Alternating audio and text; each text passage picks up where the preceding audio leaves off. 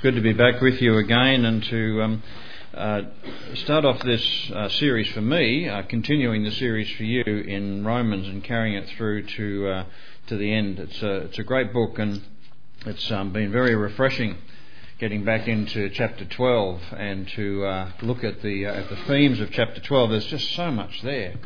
So I hope you've got the time today. I'm okay until 3 o'clock this afternoon. So it's you know, our Western world tends to be hooked into what some would call a rampant individualism, and there's a lot of debate between individualism on the one hand and community on the other hand.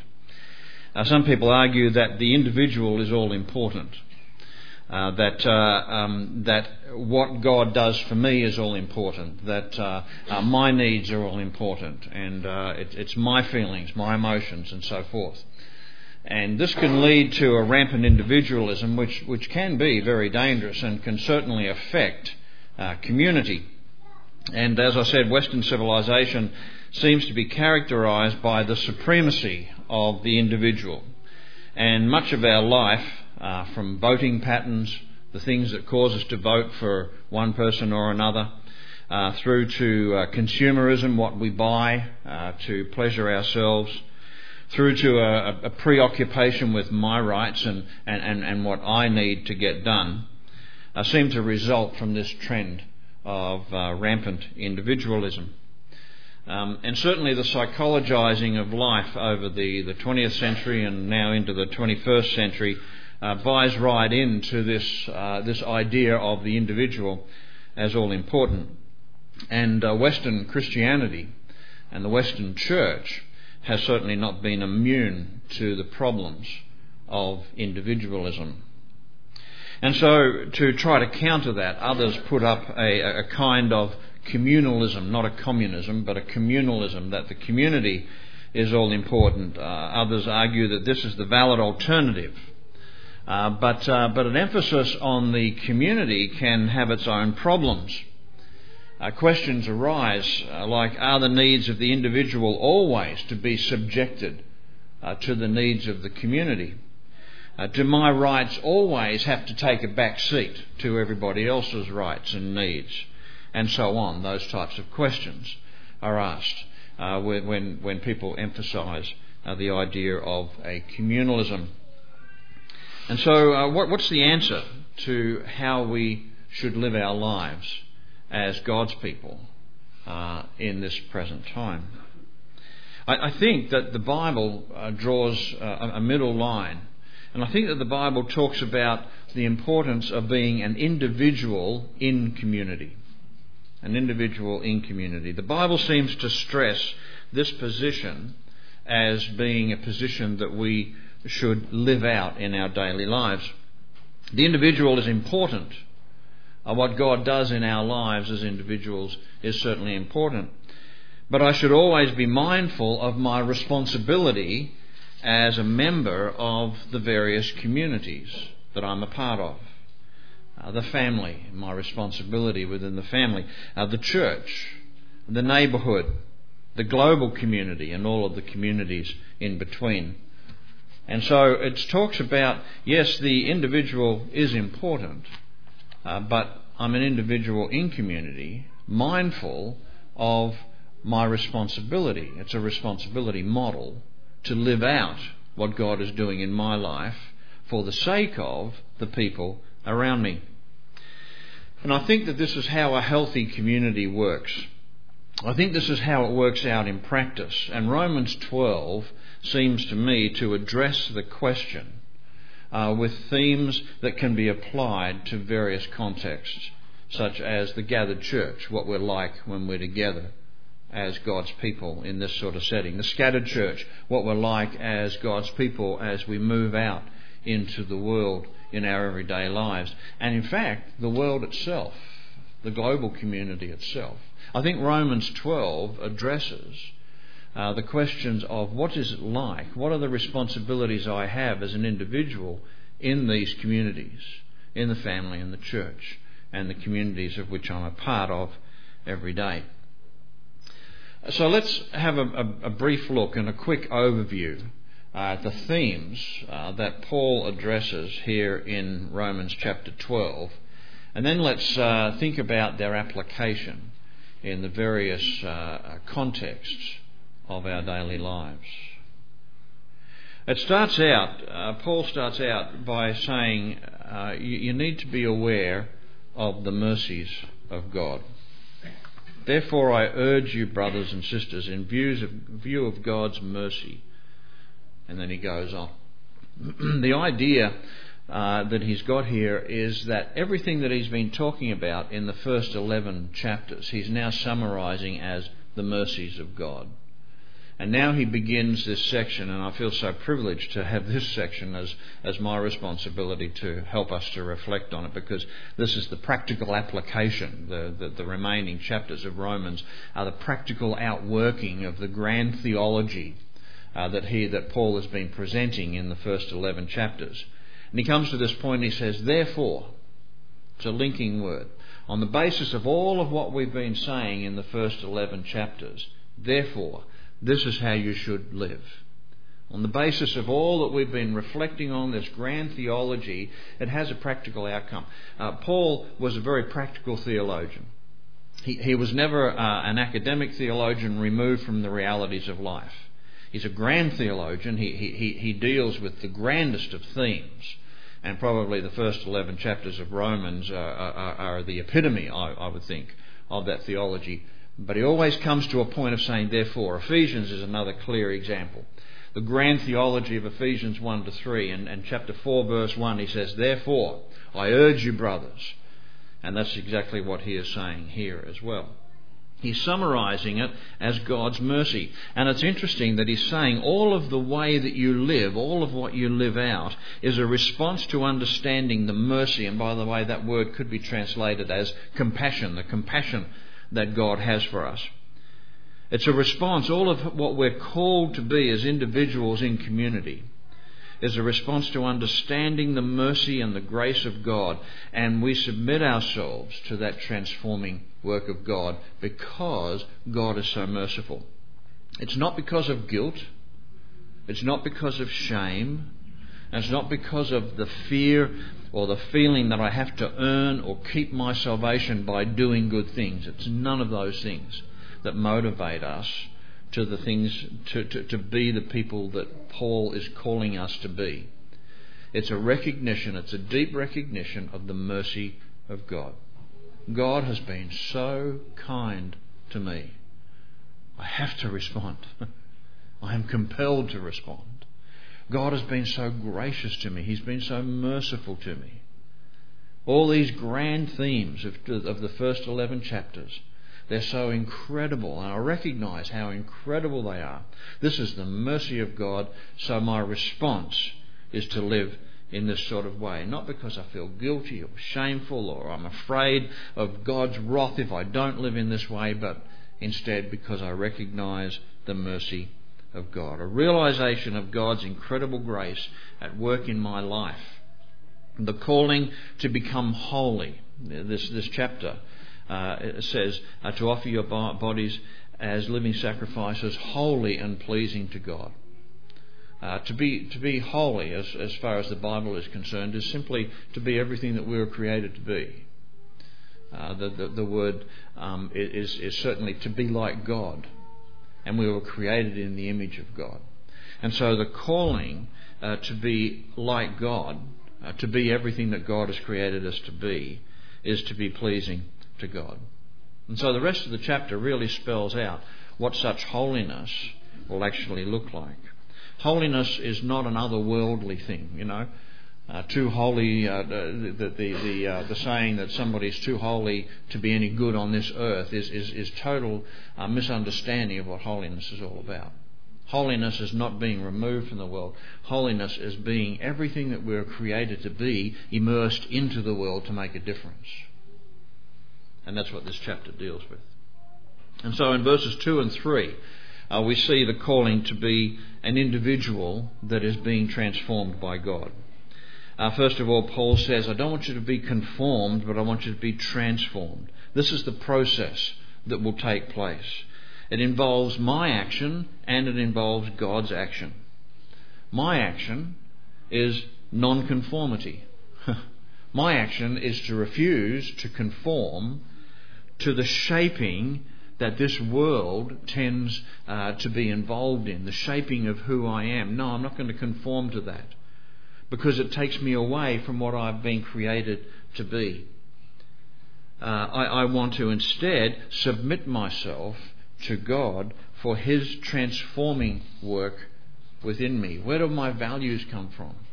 Where do my priorities come from? Where do my beliefs come from?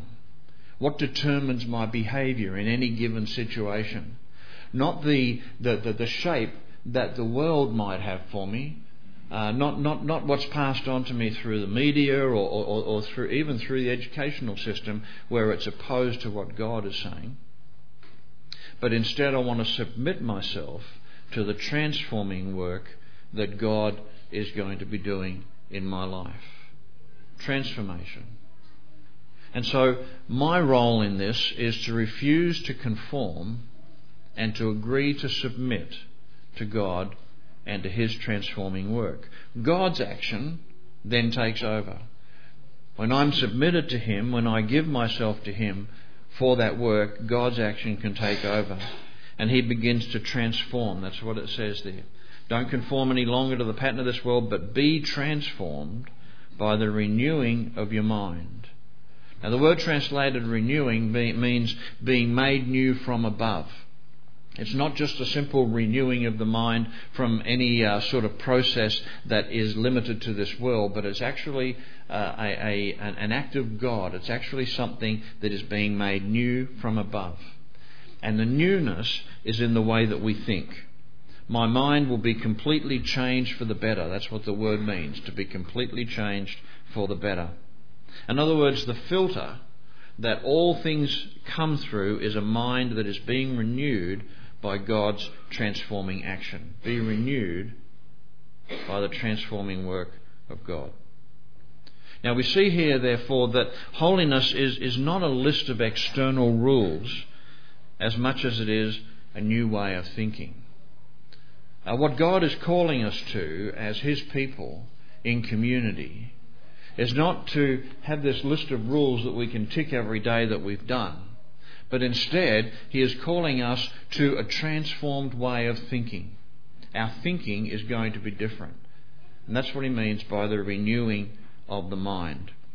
We are enabled to see things differently and to make wise decisions. You'll notice that Paul talks here of testing and approving what God's will is. That's all about making wise decisions. This is what Jesus was talking about when He said, we're in the world, but we're not of it. We're in the world, but we think differently. We think differently. Our values and our priorities are different because we're seeking to know what is God's will here. What is God saying about this? What is God's view on this? What's His perspective? And so our thinking is being renewed. This is what biblical wisdom is all about. And so as individuals, we are called to be people who think differently, people who see things differently, people who analyse, who think it through, people who respond differently because we have renewed minds and they are continuing to be renewed. The other thing that we're called to as individuals is humility, and this comes up in verse 3. For by the grace given me, I say to every one of you, don't think of yourself more highly than you ought, but rather think of yourself with sober judgment, in accordance with the measure of faith that God has given to you. Humility is the key to living the balance of valuing who I am and what I can do on the one hand, and the problem of pride which causes me to consider myself as better than everyone else. I'll say that again. Humility is the key to living the balance of valuing who I am and what I can do on the one hand, because that's important. God wants us to value who we are. God wants us to value what we can do. And so that's important. But on the other hand, there's this problem of pride, of thinking that I've got to be better than everybody else. And the idea of humility is recognizing this is who I am and this is what I can do, but thank God for that, and I recognize that I don't have to be better than anybody else. You see, not valuing who I am and what I can do is a problem in community, but so is pride. Humility is the answer. And humility is characterized here by sober judgment. Paul says, think of yourselves with sober judgment. In other words, with a sound mind, thinking properly, not thinking in a distorted manner, but thinking properly. And this is a product of the renewed mind in application to thinking about myself. And so the first thing that Paul deals with as far as the renewed mind is concerned, how do we apply it, is to ourselves.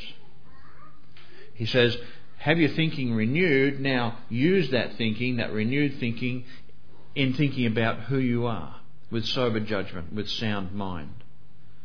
So what does this transformation look like as I live it out in the community for the benefit of the community? Be it a community of faith or a community in the world of my everyday life. What does it look like as I live this transformed life out with a new way of thinking and a humility that recognises who I am and what I can do, but I'm not proud about it. I don't have a problem of pride. What does that look like in community? Because as I said, God calls us to be individuals, yes. The importance of who we are individually and what God is doing in our lives individually is pretty high. But we are individuals in community. And what does that mean? How does it work out? And that's the question he answers in the rest of the chapter, verses 4 all the way through to verse 21. Living in recognition that I'm a part of a community of people and that I belong, and that this brings corporate responsibility, is a part of what God calls us to. Notice in verse 5 it says, in Christ we who are many form one body, and each member belongs to all the others. We who are in Christ, we're all individuals, but we belong to each other. We need to look after each other. We need to look out for each other. I don't come into a community and say, hey, I'm really important. I'm the all-important thing here, and you're here to meet my needs. We all belong to one another. There's a commonality there. And that's what Paul says there. In Christ, we who are many individuals, form one body. And each member, each individual, belongs to all the others. In 1 Corinthians, Paul uses this body analogy very well. Talks about it at length. Here he's just addressing it in passing. The idea that we're all individual members, but the one body. And we have responsibility for one another. Living in recognition of this, of diversity, that we're all different, is a very healthy thing. And he addresses this in verses 4 and verse 6 following. The idea, I'm different to you, and that's okay, and in fact it's actually good, is a part of what it is to be an individual in community. I'm to use my difference for the benefit of the community, as a service to the community. I don't have to become like you. I'm me, you're you, but we're all part of the one body. To fit and to belong, I don't have to become like you and you don't have to become like me. We all belong in our diversity. We all belong to one another. That's the idea of being individuals in community. And this sort of thing will be characterised by a whole lot of stuff. He goes on and he lists a whole lot of stuff. Generosity. An attitude of, what more can I do for you? Joyfulness. An attitude of, I'm glad to be giving myself for the community. And we see Paul is saying in verse 12 that that's coupled with hope and patience and faithfulness in prayer. All that comes out in verse 12. It will mean, as individuals in community, as we're living as God's people, it will mean that we've got right relationships, that our relationships with each other are characterised by love. Now, the word translated love here is the Greek word agape, which is the unconditional giving of myself for the other's benefit. And this will be characterised by sincerity, not hypocrisy. This is all coming out in these verses here. Your love will be sincere, not hypocritical. It'll be fair dinkum. It won't be a sham. It won't be a put on. But it will be something that is an unconditional giving of myself for the other's benefit, individual, in community. It'll be something that hates evil. I won't put up with evil. I'll confront evil. I'll challenge evil. I'll choose to not dwell upon the evil. I'll refuse to gossip about the evil. Individual, in community. A clinging to what is good. Affirming that which is good. Talking it up. Causing our minds to dwell upon that which is good rather than evil. Philippians 4:8 addresses that issue as well. These right relationships will be characterised by a devotion to one another. So he's even going further here. Being devoted to one another in community. Honouring one another above yourselves. Now this needs to be coupled with what he's already said about sober judgment. Think properly about yourself and then treat others as better than you. Think properly about yourself so you can have a pretty high regard for who you are and for what you can do, as long as you honour people as even higher than that. Honouring one another above yourselves. Sharing with people in need.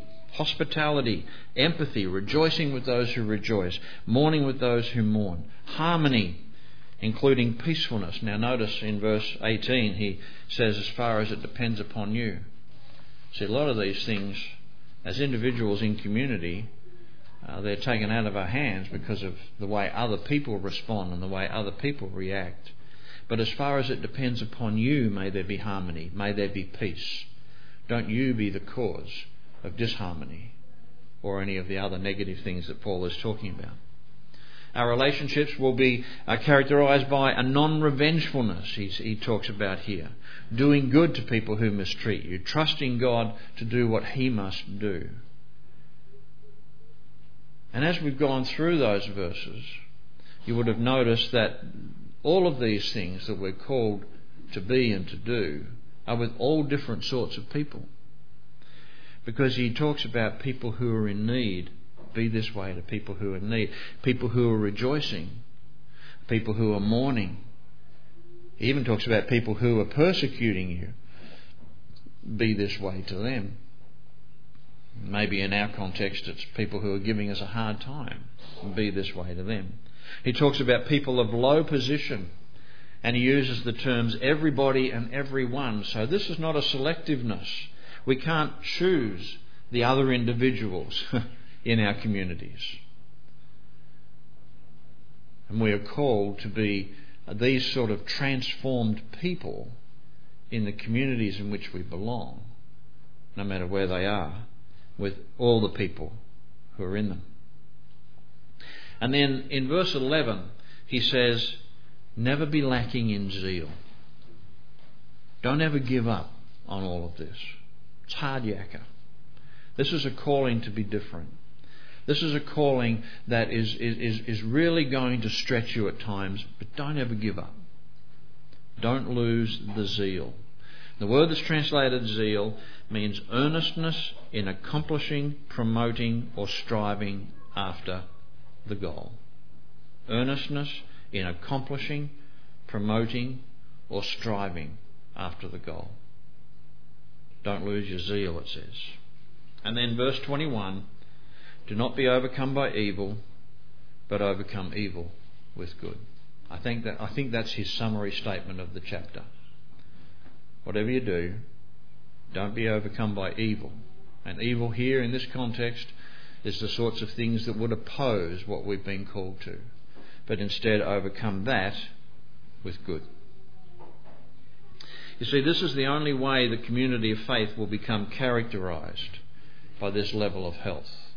That we as individuals act responsibly in community. This is God's plan for these communal characteristics to be shop-fronted to the world, a taste of heaven, the community that God desires on earth. So how does all that apply? There's a lot there. There's a lot there. In fact, I reckon we could toss away the rest of Scripture and just say, all right, let's for the rest of our life here on earth concentrate on Romans 12. If we can get that right, we'll be doing pretty well. I heard of one preacher in South America who got up in the pulpit one Sunday and he said, "Brothers and sisters, love one another." And he sat down. That was it. The next week he got up behind the pulpit and he said, "Brothers and sisters, love one another." That was it. He sat down. Now, the story goes, I don't know how true this is, but it's a pretty good story. He got up and he said the third time, and somebody said, "How come you're doing this?" And he said, "Well, when we get this one right, I'll go on to the next one." Romans 12 is just so filled with incredible challenges, I reckon. So how does all this apply? Well, it applies to the gathered church. It applies to us as we gather together as a community of faith. This is how we are to treat one another when we gather together as God's people. This is how we as a community of faith need to be known in the world. Can you imagine the difference? Can you imagine how the church would be seen as different, seen differently to what it's seen today, if this is what was being shop-fronted across the media, for instance? You may say I'm a dreamer, but I'm not the only one. This is God's desire for His family's public image. This is God's desire for His family's public image. It applies to the scattered church, and the scattered church is us as believers as we scatter out into our everyday world where we are 95% of the time. This is how we as members of God's alternative community are to behave in our daily lives within the communities in which we live and work and play. We struggle with that most of the time, don't we? And in fact, I think it has application to the world itself. I don't think that this is just a blueprint for a healthy church. I think it's also a blueprint for a healthy society. I think this is the calling that God gives to the world in which we live.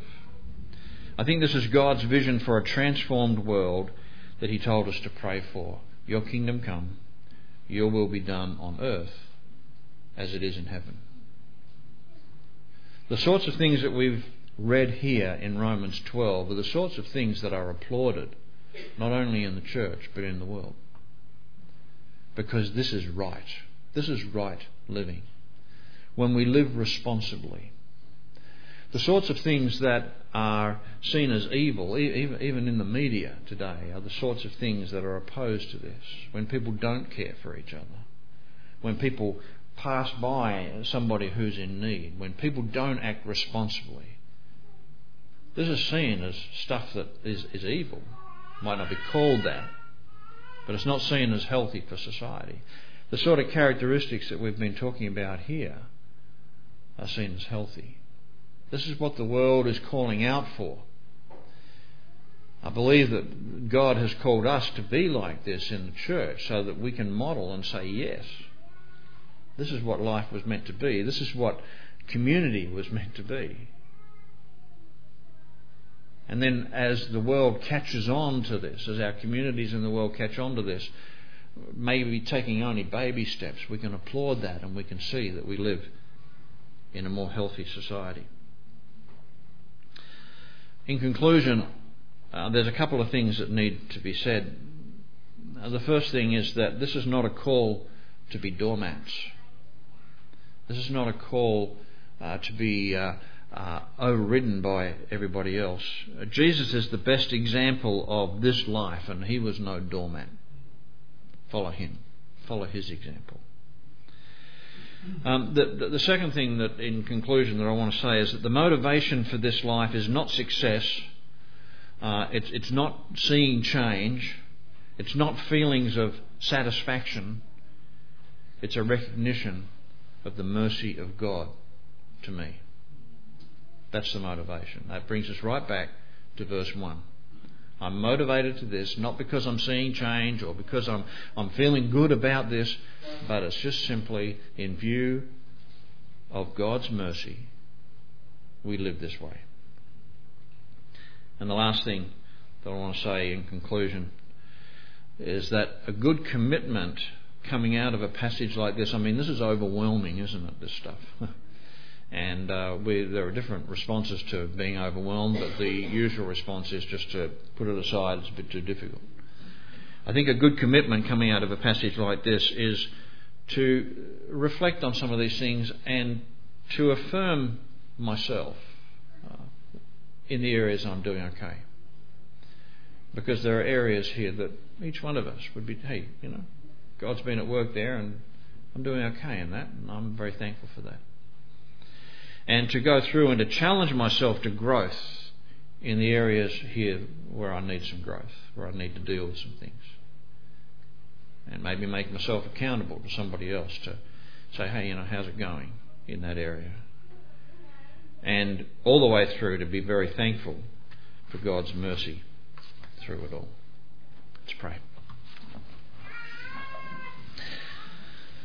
Dear God, we do thank you for the amazing practicality of your word, for how some grand theology comes right down to making decisions about how we live and how we treat one another.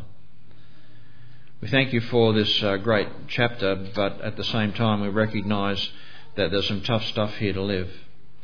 And I pray that for each one of us we would have your help to recognise where we're doing pretty well and where we need some help, and that you'll give that to us. In Jesus' name we pray. Amen.